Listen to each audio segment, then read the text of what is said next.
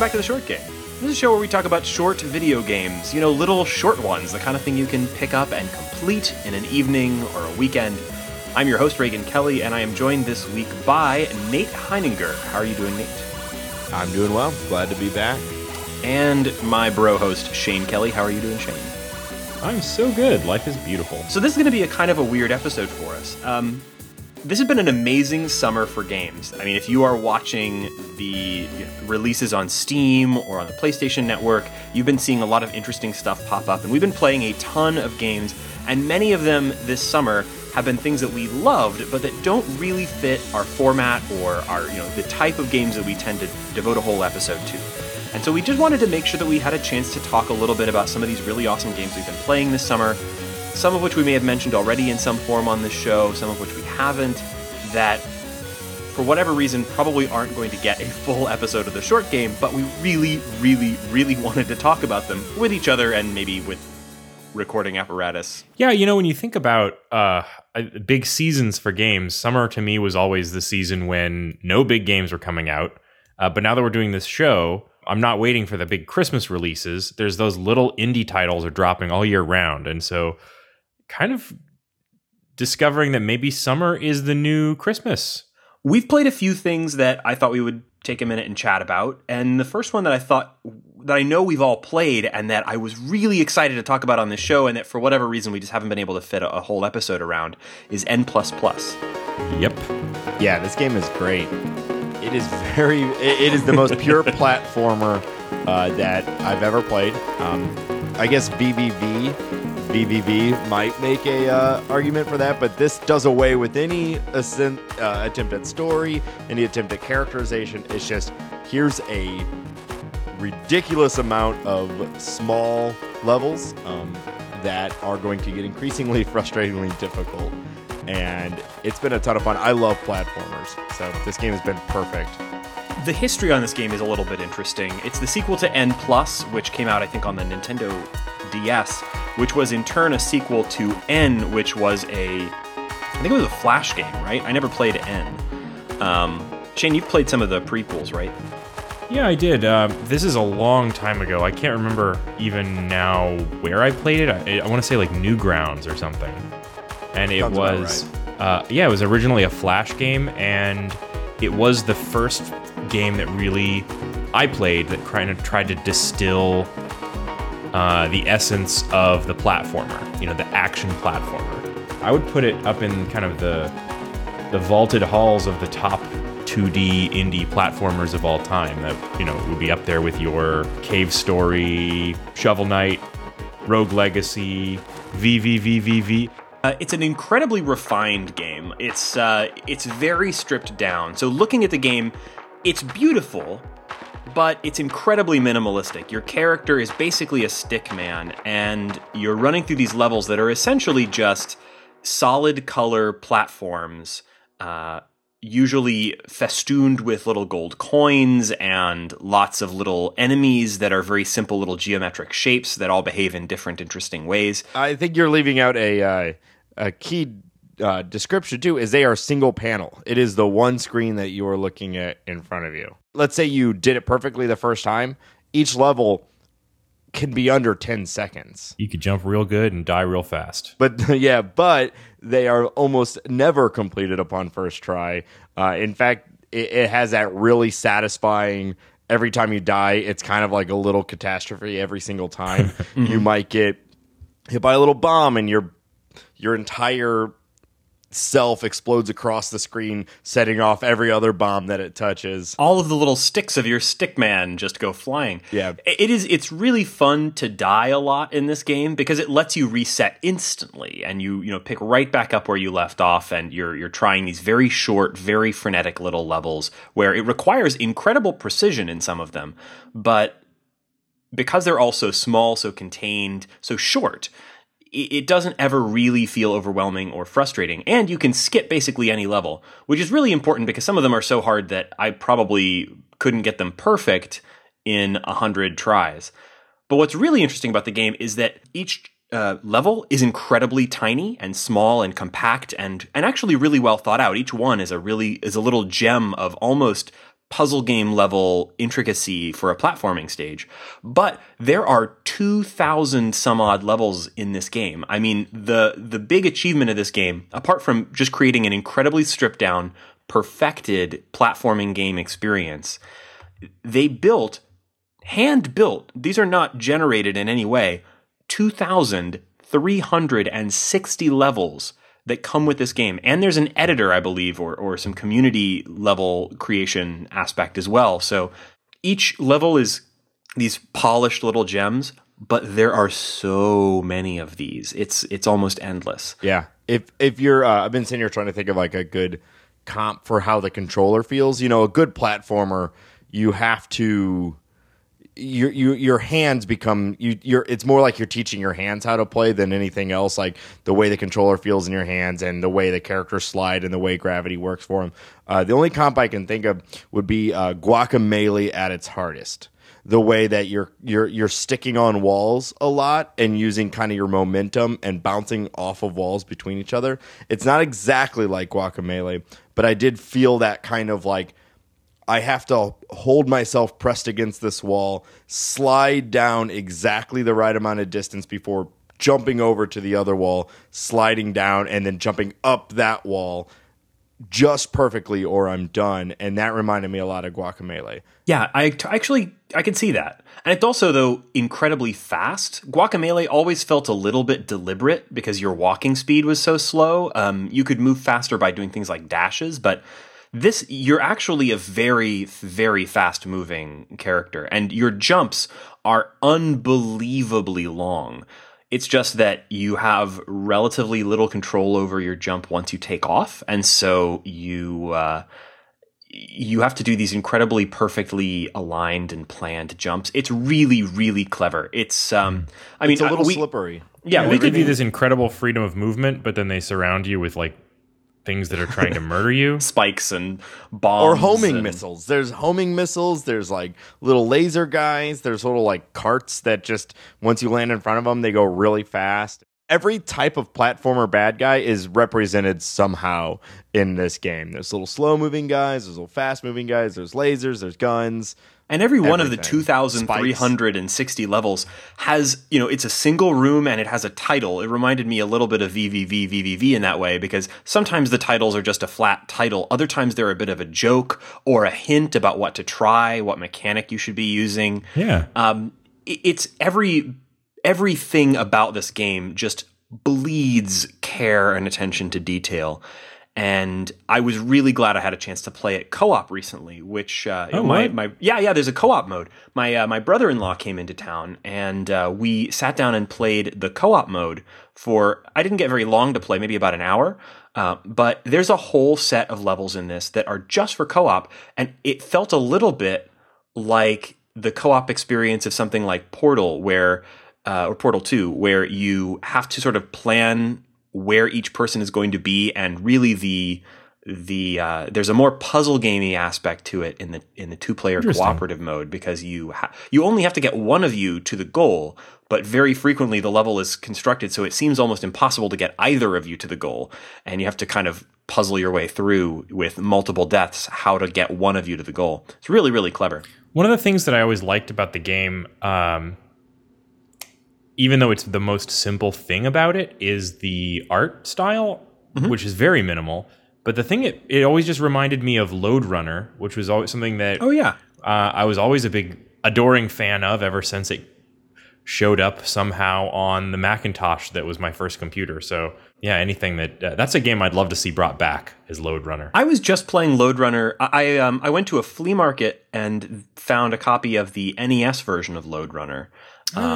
Which is great too. Like, it's super fun. Although what was really weird about it was that it was a port by a Japanese company, and I'm trying to recall exactly. It was Hudson. Hudson did the port, and so rather than being that very kind of cool, fast-moving black and white Stickman, it has this very NES look to it. So the characters, the bad guy characters, all look like Bomberman. And it's actually interesting because that game came out first. They used this sprite from the NES port of Lode Runner, became the sprite for Bomberman in those games later, which I thought was pretty interesting.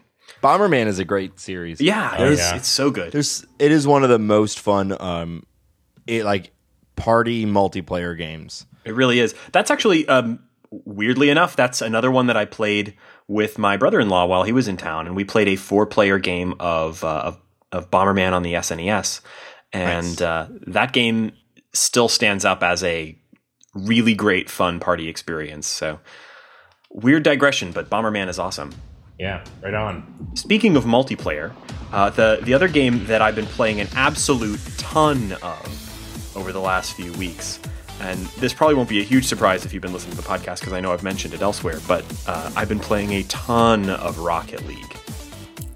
Boom! Yeah. Rocket Car Soccer. It's amazing. I was not expecting this game at all. I mean, I am not a competitive multiplayer person, and I was not expecting this game to... Honestly, I was not expecting any game ever to bring me back to the world of competitive online multiplayer games. And yet this game has me obsessed with its competitive online multiplayer mode, which is basically its only mode. It's the hats, right? Yes. I don't know if there's much that I have to say about Rocket League that I haven't already said on the show. It's car soccer. The van is the best car. They all have this. They're all the same. Van represent. No, they're not. Yeah, us fat boys got to represent our van. I like the little Japanese car, and I like when it wears a fez. That's the best. Mm-hmm. Let's talk about some of the specifics though. So I mean, I think that the handling is really nice. It's a really satisfying little car that you're driving around. I think there's a lot of thought was gone into it. Like your turning radius most of the time is wider than the ball actually is. So it's really hard to make a perfect tight spiral and hit the ball. Most of the time you end up kind of driving in this silly circle right around it while everyone's kind of bumper carring each other. Mm-hmm. And while it's mostly chaotic, there is, as you play it more, there's definitely like legit soccer strategies, I guess, who's controlling what zone and how the plays are making on the ball. It's really satisfying when the game works, when everyone kind of works as a team. Yeah, it's more sport-like than any quote-unquote esport that I've ever sort of watched or tried to play, with my meager abilities myself. It really does sort of, when it's really working, it really does feel like a team sport. And even when it's not working, it just feels like a kind of a hectic, fun multiplayer thing. There's not that much to say about it. If you've seen Rocket League, you can understand everything there is to know about this game in a minute. I mean, it has some kind of neat tricks that you can pull off if you know a little bit about the game's boost mechanics and jump mechanics and things like that. But more or less, you're all a bunch of cars. You can drive fairly fast. There's boosts and there's a ball and you have to hit it into a goal. And you're usually playing 2-on-2 or 3-on-3. We played this just recently, actually 4-on-4, which is a little crazy because it gets kind of crowded. They actually call that silly. Chaos mode or something like that. And a brief shout out to our listener Brian who joined us on the team and was our fourth man, and he's way better than us. Yeah, I was gonna say, let's not call him our fourth man, Brian. He took point on that. We got crushed a lot, but MVP. He was the MVP of every game. It was like the three of our scores combined was like a third of what Brian scored. So shout out to Brian. Thank you for helping us win at least one game. We had the best moment of my Rocket League life, which is brief but still, and also the most depressing moment of my Rocket League life, which was it was after Shane, you had left, so it was me, Reagan, and Brian, and we were losing a game 3-2, and seriously, Brian scored with 1 second left on the clock. That was amazing. I didn't think he was going to make it. We were watching it because it's kind of a big field, and even though you're in rocket cars, it's not. It takes longer than it would sound like when we describe this game to get across the field. And so we were just watching him push the ball like a clear goal, but the clock was ticking and he scored with 1 second left. And I know Reagan screamed. I pretty much jumped, and Brian was also pretty loud. He was very cool. No, he was he was excited, but this is no big thing for another Brian. Just all in a day's work for him. Yeah, exactly. And then so we went to overtime, And how fast did we lose? 15 seconds? I Oh think? yeah, it was garbage, but it was a good moment anyway. Yeah, it was like immediate. Those highs and lows, man. The game is Rocket League. incredibly fun. So if you have a PlayStation 4, both N++ and Rocket League so far, we've talked about our PlayStation 4 games. N++ is exclusive to the PS4. Rocket League is out also on PC on Steam. And one thing that I think is really interesting about it is that it is cross-platform multiplayer. People on PC can play against people on PS4 and so on. Unfortunately, they do not have an option to create parties that include people from both. So if you're wanting to play with your friends, you do have to be on the same platform.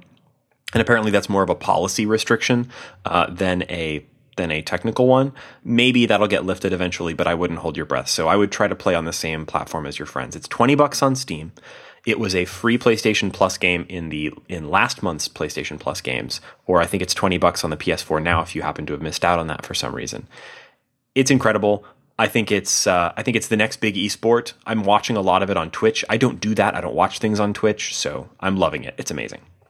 Did we say yet that when you score a goal, the ball explodes and all the cars go flying? Because I think we mentioned that on a previous episode when we talked about this game, but that is one of those design decisions that it's like, whoever thought that up, you were a genius.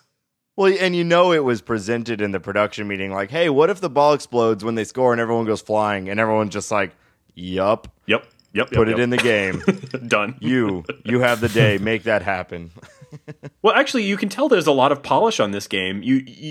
They clearly were going for, we want this to be a really polished esport ready experience. It's the sequel of a previous game which went by the title Supersonic Acrobatic Rocket Powered Battle Cars. Better name. Debatably better name, but probably harder to Google and remember. So it's clear they've had a lot of time to work on this concept and polish it and make it ready. This game launched ready for prime time, except for the servers, which went down a lot during the first week. But apart from that, this game is so polished. It's the perfect competitive multiplayer game. I've been enjoying the hell out of it. Yeah, I think to make a game good for constant multiplayer, it has to feel balanced, which it is. I mean, the cars apparently are minorly different, though I don't think you can really tell unless you play a ton. But also, and this is really hard to accomplish, you pretty much never cheated cheated in this game by anything. Like most occasionally there's lag and maybe that would be a problem, but yeah, like almost never. It's very fair. It's fair by abusing everyone equally. Like everyone is everyone is being subjected to these horrible controls. It's like competitive QWOP. That's not at all true, Shane. That's really unfair. The game has really tight controls. Once you get used to its driving mechanic, the one thing that I think is really takes some getting used to is that there's two camera modes. There's don't crash mode and eye on the ball mode. Right, yeah. The sort of the ball cam mode where the camera tracks the ball. It's always above your car, but tracking the ball can be really confusing at first because, you might hold left and actually left, it's like your car's left and maybe your car is facing to the right, which means, you might be driving in a way that you weren't expecting. It's just that the ball bounces and is smaller than its hitbox is smaller than you would think, so it's constantly missing.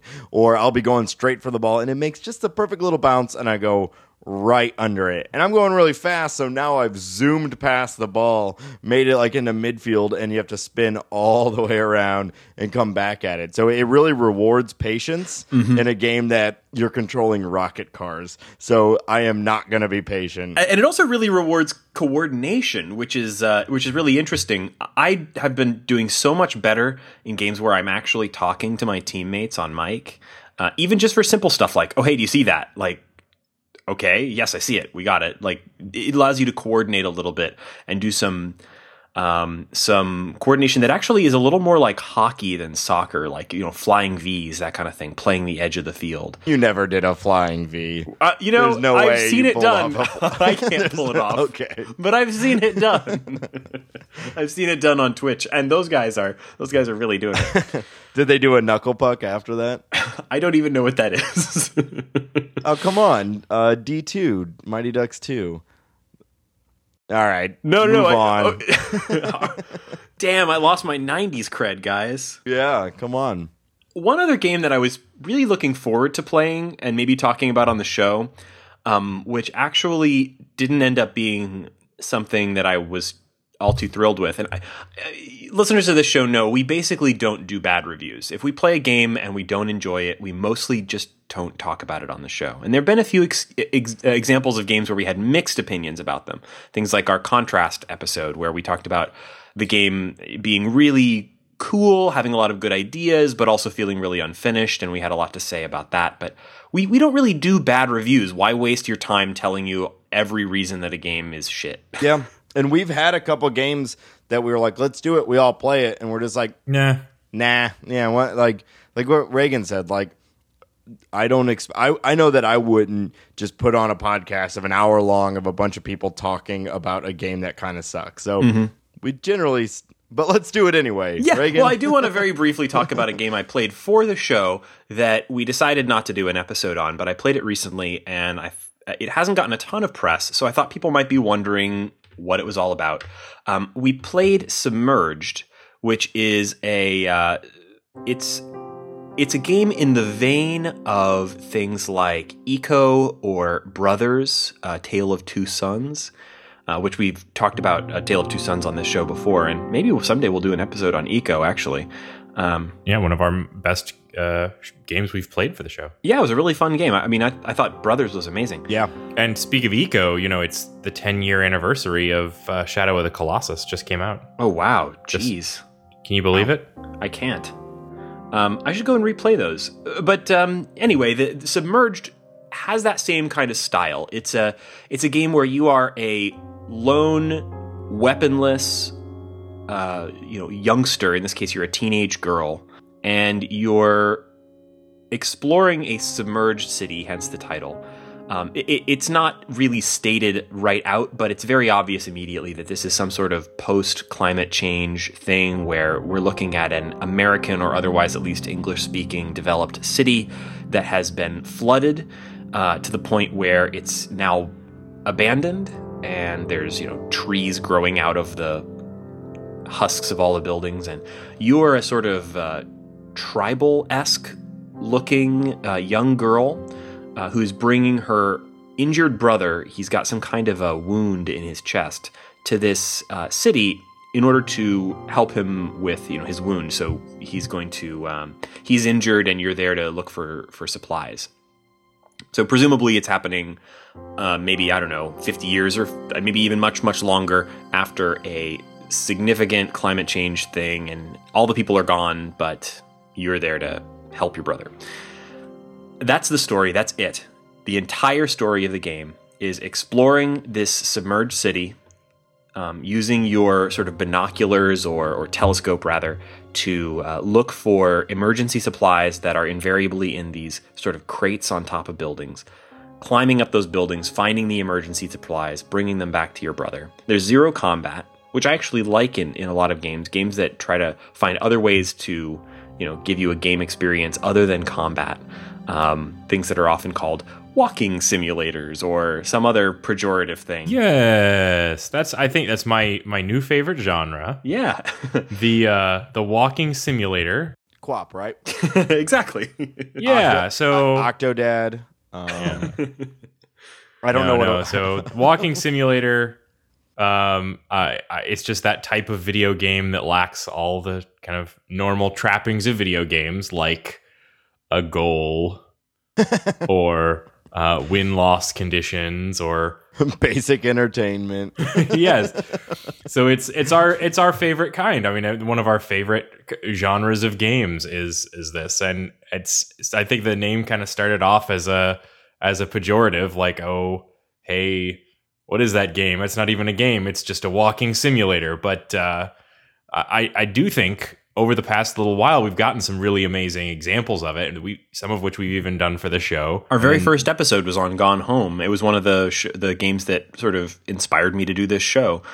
I mean, it's a genre that it's the only genre maybe that is really breaking new ground with new gameplay mechanics and new ideas. I mean, that's hyperbolic, but there's a ton of really interesting stuff happening in that space. Yeah, we've just had this year, Gardenarium was one of these. I don't know if any of you guys got a chance to try that one out. No, I haven't played that. Yeah, it's like a cross between a walking simulator and a hallucinatory drug trip. Sounds like a plus. The Vanishing of Ethan Carter. Yeah, that was another really excellent. But this is far more trippy. This is gonna literally make you puke if you stare at it for too long. But it's the thing about that genre to me that is interesting and why I think it works is that it gets you really to pay attention to a story, and it gives this story kind of room to breathe. It's a genre that's as much about the fiction of exploring the story as it is about the cool visuals that you might have or anything like that. And it's not about running and jumping and climbing. And for me, that's where Submerged kind of fell short. It has a story that's like a frame. It's a very simple that story. You're unlocking, but and it has some of the trappings of normal games, like the climbing and things like that. But it was all very, very sparse. To make things like this work, you have to have that feel of being there. And there were so many little things in Submerged that pulled me out of that feeling of being there. Like if you try and get into a boat in Submerged, which is something you're going to do all the time, it cuts away because they didn't have an animation for you getting in and out of the boat. There's a lot of little things about this game that are, I mean, that's something that I kind of could forgive. That's a tiny thing. But it's a good observation. But really, the big problem with this game is that it's very repetitive. You're exploring this incredibly nicely put together submerged city, and you're exploring it in a little kayak. But essentially, all you're doing is trying to find these 10 objects amongst all of these, lovingly crafted buildings. But all of the buildings are a little samey. Some of the buildings have some distinguishing factors, and there's some interesting landmarks, like a big Ferris wheel or a large bridge, or some buildings that have particularly interesting architecture. But by and large, all the buildings are a little bit samey. And then you're driving around these on your little boat. When you come to one where you have where there's an object on top of it, you can climb up it. But there is basically a single path up the building, and the climbing mechanics, I mean, this is no Assassin's Creed or anything.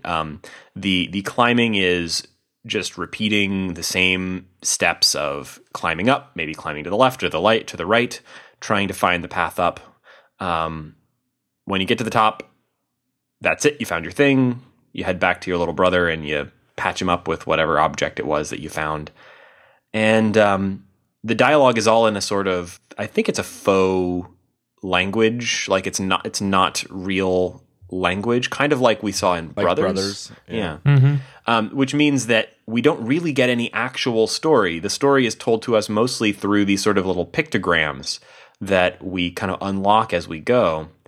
It doesn't have enough story to support it as a narrative experience. It doesn't have enough gameplay to support it as a gameplay experience. It doesn't have enough characterization. Like I think that the trope of having your video game characters speak a made up language is only one step above having the nameless, faceless character be the lead, which in terms of my least favorite tropes. Yeah, but we loved it for Brothers, though. Or at least we did, I did. Yeah. I thought which it was is a great weird touch because with Brothers. that game pulled it off, I think, because first off, the settings were dazzling. It was incredible variety. And even though all we really knew about these brothers was there's a younger brother and an older brother, it had real pathos, particularly towards the ending. Obviously, we won't spoil any of that. Go play that game. It's really neat. Yeah, I still think about that game all the time, actually. I loved Brothers. It had real pathos, but the younger brother in Submerged, you never see him as anything other than a sick kid lying on a bench. You don't have that arc with him where you're get attached to him and then he is ill or something. So it's the entire game is just get a bunch of stuff, give it to the kid. Once you give it all to the kid is fine, and you leave. And that's it. Spoilers. I know, spoilers, but do not play this game. It's bad. I'm sorry, guys. It was just I hate saying that, but it was a really I did not enjoy it. And I completed it. I played the whole way through. Maybe it took me 3 or 4 hours maybe at the most. Was this done using the Unreal Engine? Yes, it was. It sounds like it. I think it actually looked pretty good, like visually. Well, that's the thing with that right now is people are getting really good at making really pretty games with Unreal, and I wonder if sometimes that becomes almost too much of the focus. Like Brothers was so good because it was beautiful and also just enough, like just the 2 joystick mechanic was like enough to keep you engaged in it. Yeah. While also enjoying the scenery. This game, it just didn't bring anything new or interesting. I was just really bored by it. So we dwelled on this far longer than I kind of intended to. I just wanted to mention it as a game that really seemed like it was going to sort of fit our wheelhouse and was a bit of a disappointment. So sorry to say. Well, I'm glad you guys played it and not me. Oh, well. I'll soften my opinion on it a little bit. I do think that if you have like $15 to spend and an afternoon's worth of time, there are definitely worse games that you could play. And if you just want to play something where you're not being, hunted by mercenaries, if you want a little change of pace, it's not the worst choice you could make. Yeah, and it is very relaxing. So if you're into that style of game, it might be for you. But I didn't feel it had enough going on to warrant. I didn't loathe my time with it, but throughout the entire game, I kept expecting them to show me something else. But it was always this climbing mechanic and then floating around on your little boat to find something else to climb. And that was it. That was really all there was to it. There just wasn't enough there. So, speaking of boats, I know we've been talking about this game. I just feel like this is the perfect segue.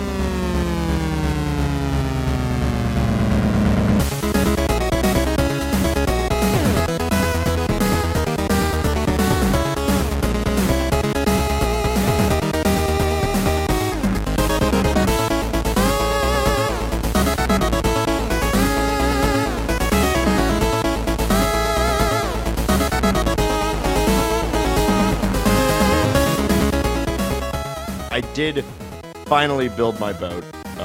You Must Build a Boat. It took me 9 hours to complete this game. Wow. Fortunately, it is...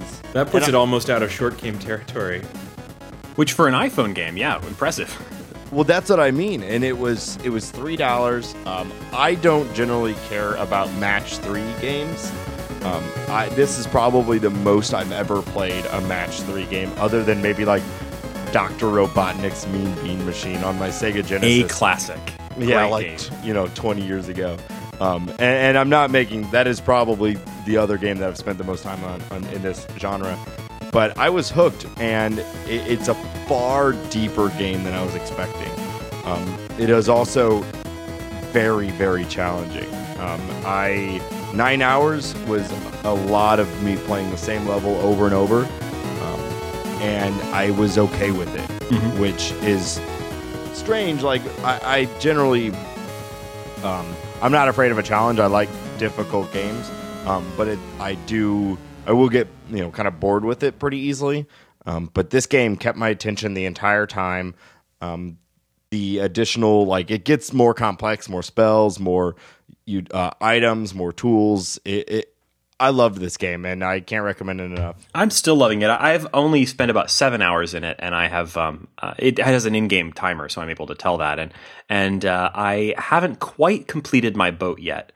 For those who haven't been following along, because for some reason, we keep bringing this game up. We have talked about You Must Build a Boat on almost every episode of this show for the last 2 months. But it's a really good iPhone game. If you aren't already familiar, the short version is it's a match 3 puzzle game in which you are matching puzzles in order to progress through dungeons. And by completing objectives in the dungeon, you unlock pieces for your boat, which then carries you to the next dungeon. It's kind of silly and kind of a hodgepodge. but it's really, really, really well done. The match 3 mechanics are really polished. Nate may not be a huge match 3 guy, but I've played a lot of match 3 puzzle games. I'm by no means like a god at them or anything, but I love my Puyo, I love my Tetris, I love my Puzzle Quest. This actually reminds me Excuse me, Puyo is a match 4. Oh, you're right. Excuse me. But this actually reminds me a lot of Puzzle Quest, which I played quite a bit of, particularly Puzzle Quest 2. But it's like Puzzle Quest really narrowed down to just the parts that were active and fun. The games are really short. One thing that I like a lot about it was that every time you go into a dungeon, you can decide how many objectives you're going to sort of take on, and the more objectives you take on, the harder your gameplay experience is. So it's actually kind of scalable. You can decide, I don't really have time to play really in depth right now. I'm going to try to do a little bit of a lighter run, or I'm going to do a lot of objectives and really go hard at it or something. Yeah, I was 100% of the time I played, it was max objectives the entire time. I feel like it would actually take longer if you didn't do that.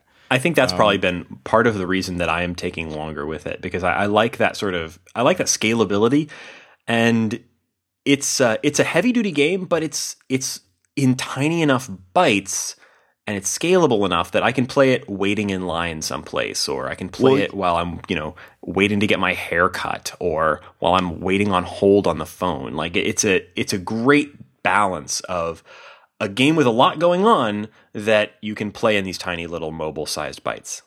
Yeah, I mean, like I said, it took me about 9 hours to complete, but it really didn't feel that long. I played it in really, on break at work, sitting at home, I never really sat down like, hey, I'm gonna play some You Must Build a Boat. It was like, I got a few minutes to kill, let me play it. And it was fun. Like as it gets deeper, I haven't played a lot of match 3, but it was fun to as it gets harder, there are certain monsters that are affected by certain tiles more so than others, or completely immune to some tiles. So you would actually find yourself knowing that and saving sets of 3, which I don't know of any other match 3 game where I'm like, I don't want to match those 3 right now. I actually want to save matching those 3 until I'm fighting the right type of monster, and then I'll match them. But you have to balance that with the need to refill your board and get new matches. Yeah, that's a really unique thing about it. In a lot of ways, it plays a bit like Puzzle League, or like Panel de Pon, that style of game, the Pokemon Puzzle League, those games, that series. But it actually is a lot easier in that you can slide things really far. Like you're not limited to just swapping 2 tiles at a time. You can slide whole rows or columns. Whole rows and match many things at once if you get the right slide. And there are quests later to match 4 sets of 4 in a row. So it has that beautiful scaling as 4 sets all match at the same time. It's great. So compared to a lot of match 3 or matching puzzle games, it makes it really easy, and yet it gives you these really interesting challenges that are constantly changing as you play through different dungeons. So I would say probably one of my favorite iPhone games I've played in, a really long time. And for me, one of my favorite iPhone games, just simply that's enough. It's $2.99. The music is great. I actually the main theme song, and I don't know if you can find it, but if you can drop it in on the episode, I would just open the game and just leave it on the title screen because I wanted to hear the main song, and I would just set it down next to me while I was doing something else. This game, they really took their time with, and that's why. It's not enough for an entire episode on this show because we've already talked about it a million times. Sure, and it's one mechanic that just gets deeper, but everything about it is thought out and well constructed. So. Mm-hmm. It's a super cool game. I like collecting the little dudes. What can I say? I want my boat to have lots of buddies on it. Yep. Yeah, you get all sorts of friends. And there's secret friends too. I only unlocked one of them, and it was at the very end. It's because I ate a chicken bone while fighting the ice block, and it was hey, secret friend, he loves chicken bones or something like that. And then he joined my boat and gave me like plus 2% against spell damage or something like that. Funny. Because that makes sense. Yeah, sure. Why not? Yeah, it was great. So we don't need to talk about it too much more. But, nope. So this brings our discussion of You Must Build a Boat to a close. We've now talked about it on basically every episode for like almost 2 months. So do you think that maybe one week, if we are in a spot to release something, we go back and edit together like a full episode worth of You Must Build a Boat? I think we easily could probably do a 40-minute episode of just the random things we've said about You Must Build a Boat after kind of our bottle episode. Yeah. So, speaking of mobile games, I actually just started a new game today, and it actually just came out today that I wanted to mention briefly on the show because I was so excited about it. And this is a game that I'd briefly seen on. So I follow a bunch of stuff on Twitter about the Vita because, well, there's not a lot of stuff needs coming all the help out. it can get. It really does. It really does. There's not a lot of cool stuff coming out on the Vita. And it's all multi-platform stuff, and it's all things that that are it's a bit of a wasteland right now.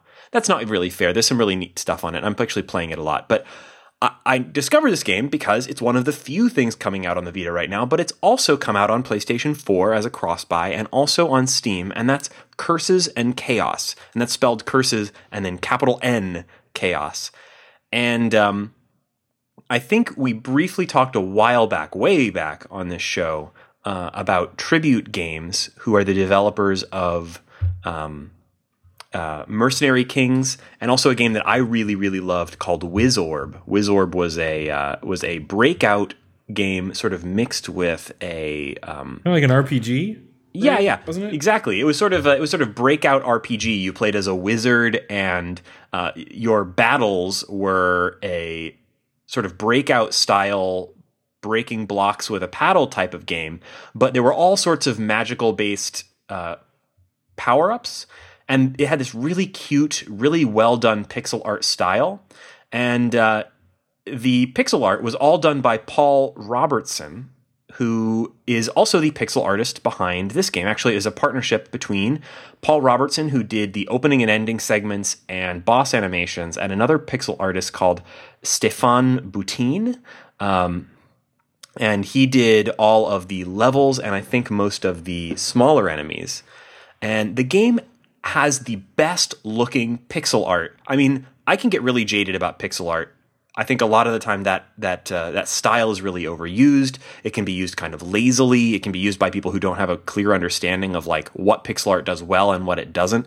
These guys are nailing it. Paul Robertson is the guy who you've probably seen videos of his stuff. He did a bunch of Adult Swim videos. I'll put some links in the show notes to them because they are amazing. Obviously, he did Mercenary Kings. He did Wizorb. He did, I think, Scott Pilgrim versus the World. And his partner on this also worked with him on a bunch of those games. So Paul Robertson and this other guy, Stéphane Boutine, are the kings of pixel art. And the style of this game knocks it out of the park. It's beautiful. The backgrounds are beautifully done and have this great color scheme. The character models and enemy models for the main sort of mobs or bad guy enemies look like something that you'd see on the Neo Geo Pocket Color. They have this gorgeous look to them. It's really, really cool looking. So the look really grabbed me, and I started playing it today on my Vita. You can check it out on your PlayStation 4 or Steam if you are one of the most of people who don't have a Vita. It's a couch co-op game, or you can play online. It's a beat-em-up. It's this sort of single-screen beat-em-up where you're surviving waves of enemies, and when you get to the end of each wave, you fight a boss. There's not a whole lot for me to say about it yet. I've barely even gotten to the first boss yet, but I just wanted to mention it on the show because I don't think it'll probably make a full episode of the short game, but it's super cool. I'm really enjoying it. The art is gorgeous. There's a prequel comic that's also done in a cool pixel art style that I'll link to in the show notes as well. I think it's a game that's definitely worth your attention, and it's only $10 on PS4. I think it's also only $10 on Steam as well. Let me double check. Yep, only $9.99. So it's really a cool game. You should check it out. That yeah, sounds if it's cool. got online co-op, I think I'll pick it up just to try and play with you. Oh, twins. Aw. I'm I'm a big fan of Mercenary Kings. Molly and I have played a lot of that game together, and they did a great job with that. I can only imagine that they've learned and taken that game and really made they it. actually really seem to have kind of stripped down and made a smaller, very focused game here. Mercenary Kings was a big game. Tons of enemies, big levels, lots of bosses and other stuff to do, tons of missions. This is it's almost too much. Yeah, like it almost that's is. the only thing with Mercenary Kings is it's kind of like, oh my God, like we played for 10 hours and it was like, okay, that's the intro. Yeah, this is a very, it's a bit more stripped down. It's definitely promising, and I just wanted to mention it. It's really cool. Have you and Molly tried Helldivers yet? We have not, but we're going to soon. So we got that game on Saturday, but we also like tore apart our living room in order to do a bunch of painting and kind of reorganizing of stuff, and didn't think about it and actually had turned off and unplugged the PS4. So the game didn't download. And so not that our internet's super slow, but we turned it on last night to be like, hey, let's check this out. And it still had 3 gigs to download. And so that kind of put a hamper on that. So we're going to play that soon, though. I'm really excited about it. I actually listened to the episode of you guys talking about it that I was not on, and it finally convinced me to pull the trigger and check out the game.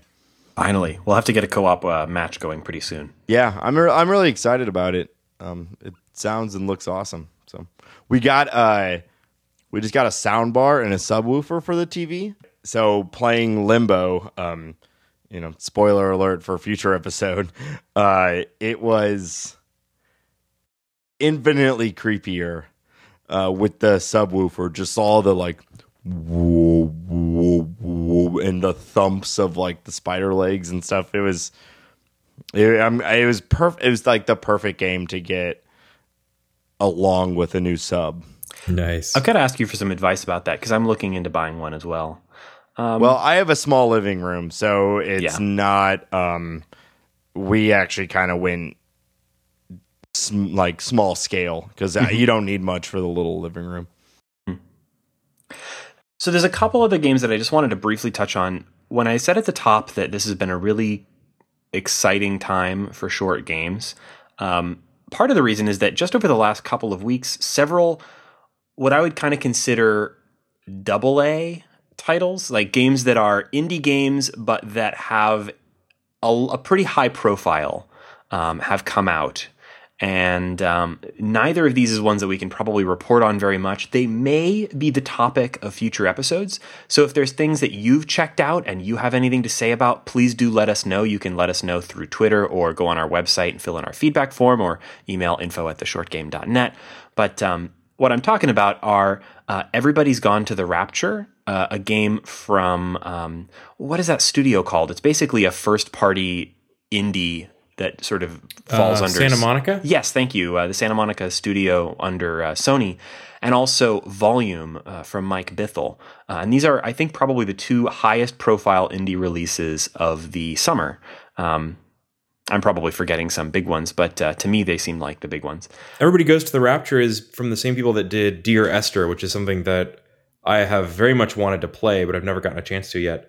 Everybody's Gone to the Rapture looks really, really neat. It's PlayStation exclusive, which I think is a bit of a bummer, but it is out on the PS4, and I have been wanting to play it, but I know I haven't gotten a chance to do it yet. Shane, you've started it. Any initial impressions? Does it seem like something you may want to talk about on the show? It's something I think would be right up our alley. It's a beautifully created, beautifully rendered English countryside town in Shropshire.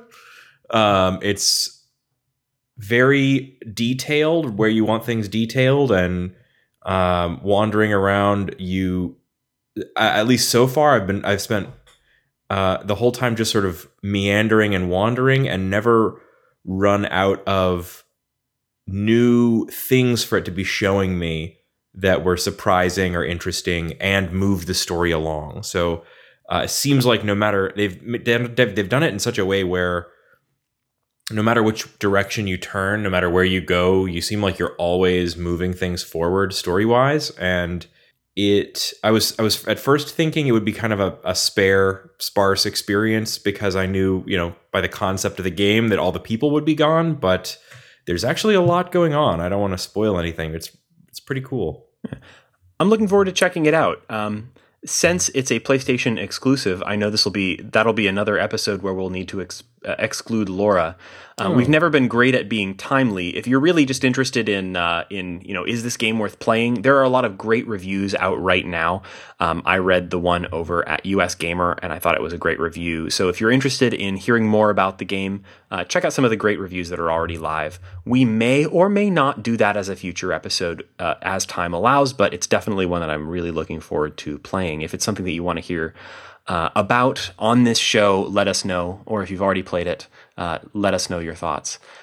The other game that I am really looking forward to playing that just came out yesterday is Volume by Mike Bithell, as I might have said earlier.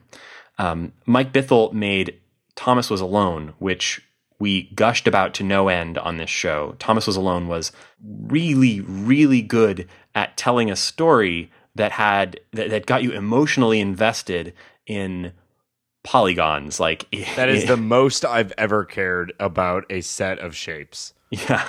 I mean, and it was done entirely through just incredibly well-written dialogue and, decent gameplay. It was a good platformer. And a good nice puzzle platformer. A nice British voice narrator. Yes. Let's be honest. This game, Volume, takes the same approach to storytelling and applies it to a stealth game. It's a 3D game, which Thomas Was Alone obviously wasn't. And it's a sort of modern or futuristic Robin Hood story where a character named Loxley is sort of breaking into digital vaults and stealing information from powerful people to distribute on the net. And I don't really know a whole lot else about it. Everything that I've seen in terms of the trailers has been pretty encouraging. It seems like they've got some good voice actors going, including Andy Serkis, who played Gollum, among many, many other things. He's got a great voice, and it really looks like a lot of fun. I haven't played a stealth game in a long time. I don't think we've played a stealth game on this show, although we've had a few that we've talked about doing and haven't been able to get around to. Yeah, which is kind of weird because it's one of my favorite genres. I'm like desperately waiting for them to bring out the re-release of Dishonored. Oh yeah, didn't that just come out this week? It's out. Oh, I gotta go get that. I think it's out now. Yeah, I think it's already waiting for me on my PlayStation 4 for when I have time in between other things. So Volume is really looking cool, and hopefully that'll be something you'll be hearing from us about on this show soon. It's out right now, as of yesterday when we're recording today, on PlayStation 4 and on Steam for PC and Mac, and it's coming out on Vita, but that version was delayed a couple of weeks, so that's not actually out yet.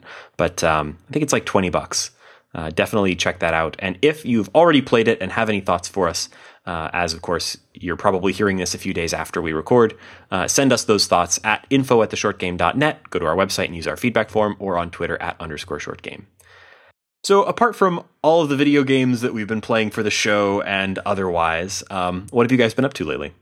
As usual, I am running my Dungeons and my Dragons, and I can't tell you guys how excited I am for the upcoming quest through the Mere of Dead Men. Ooh, that sounds very dramatic. Yes. Wait, is it like a mirror made out of dead men?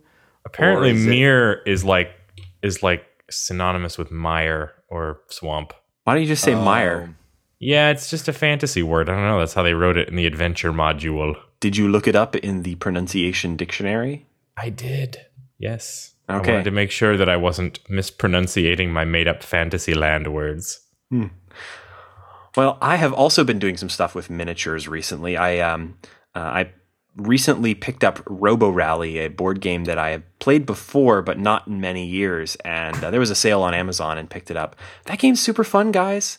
If you haven't played Robo Rally, you should check it out. I don't know how much it costs now. It was on Amazon for like $20 on sale, which was great because it's got a bunch of little robot miniatures, and it's kind of a clever game. You sort of program your robots with little actions, and then everybody's actions resolve in a particular way, and your robots can end up zapping each other with lasers or falling into pits. Really fun. Interesting fact, designed by Richard Garfield, the guy who designed Magic the Gathering. So it's a pretty good game. Holds up. Totally worth playing. Sure, yeah. I played a game called Star Realms the other day, which is a deck building game, which is fun. I've played some Dominion as well. But this was a much more aggressive deck building game than like... Yeah, I just bought Star Realms. Oh, really? Yeah. Have you played it yet? No, I haven't gotten a chance to. Yeah, it's fun. If you know how any other deck building game works, it's the same, only instead of like, I'm going to build my deck to get the most victory points or whatever, it'll be like, I'm going to build my deck to destroy you and kill your deck, which is kind of fun. The games are pretty quick, too. Sounds pretty neat. But also, I am undertaking a project of something that is not generally what I am accustomed to, but I'm trying to build a Settlers of Catan board, like a custom built board. Nice. Yeah, it's something I've always wanted to try, and I finally was like, I'll give it a shot. So I bought a big piece of wood, and I'm starting... I got a skill saw, and we'll see what happens. But I got a lot of plans. We'll see if I actually... Watch your fingers. Yeah. Yeah, well, it's like saws and stuff like that. I'm not new to that. But like making like finer objects, like perfectly shaped hexagons is really going to be a little difficult for them all to line up like I want them to. But I bought a big piece of wood, so I've got plenty of room for failure. Well, good luck. Yeah, thank you. If I do it, if I make it like I envision, I'll take a bunch of pictures and throw them up on like the Short Games Twitter or something. Pretty excited about it. I got a lot of plans. We'll see if I can do it or not. Well, one last piece of news before we wrap out. I'm kind of excited because Sony moved their yearly convention, PlayStation Experience, to San Francisco this year, which means that I can actually get to it and don't have to buy a plane ticket or hotel. And they also brought the prices of the tickets down pretty significantly. So I thought, heck, why the hell not? I'll buy a ticket and see what it's like. So in December, I'll be heading to PlayStation Experience. If any listeners are going to be there as well, get in touch. I'd love to meet you folks. And I'm looking forward to hopefully checking out the Morpheus headset. I really am interested. I haven't gotten a chance to try on any VR headsets yet, so I'm hoping to get a chance to try that out. And if you want to drop us a line, either about that or anything else you've heard on this episode or any future thing that you think we ought to cover, please do get in touch. You can find us on Twitter @_shortgame, or you can go to our website, www.theshortgame.net, where there's a feedback form, or you can write to info@theshortgame.net. You can also find me on Twitter. I've been your host, Reagan Kelly, and I have been joined by Nate. Where can people find you on Twitter, Nate? You can find me on Twitter @NateSTL. And Shane, where can people find you? I'm over at 8-Bit Shane. And thank you so much for joining us on this episode of The Short Game.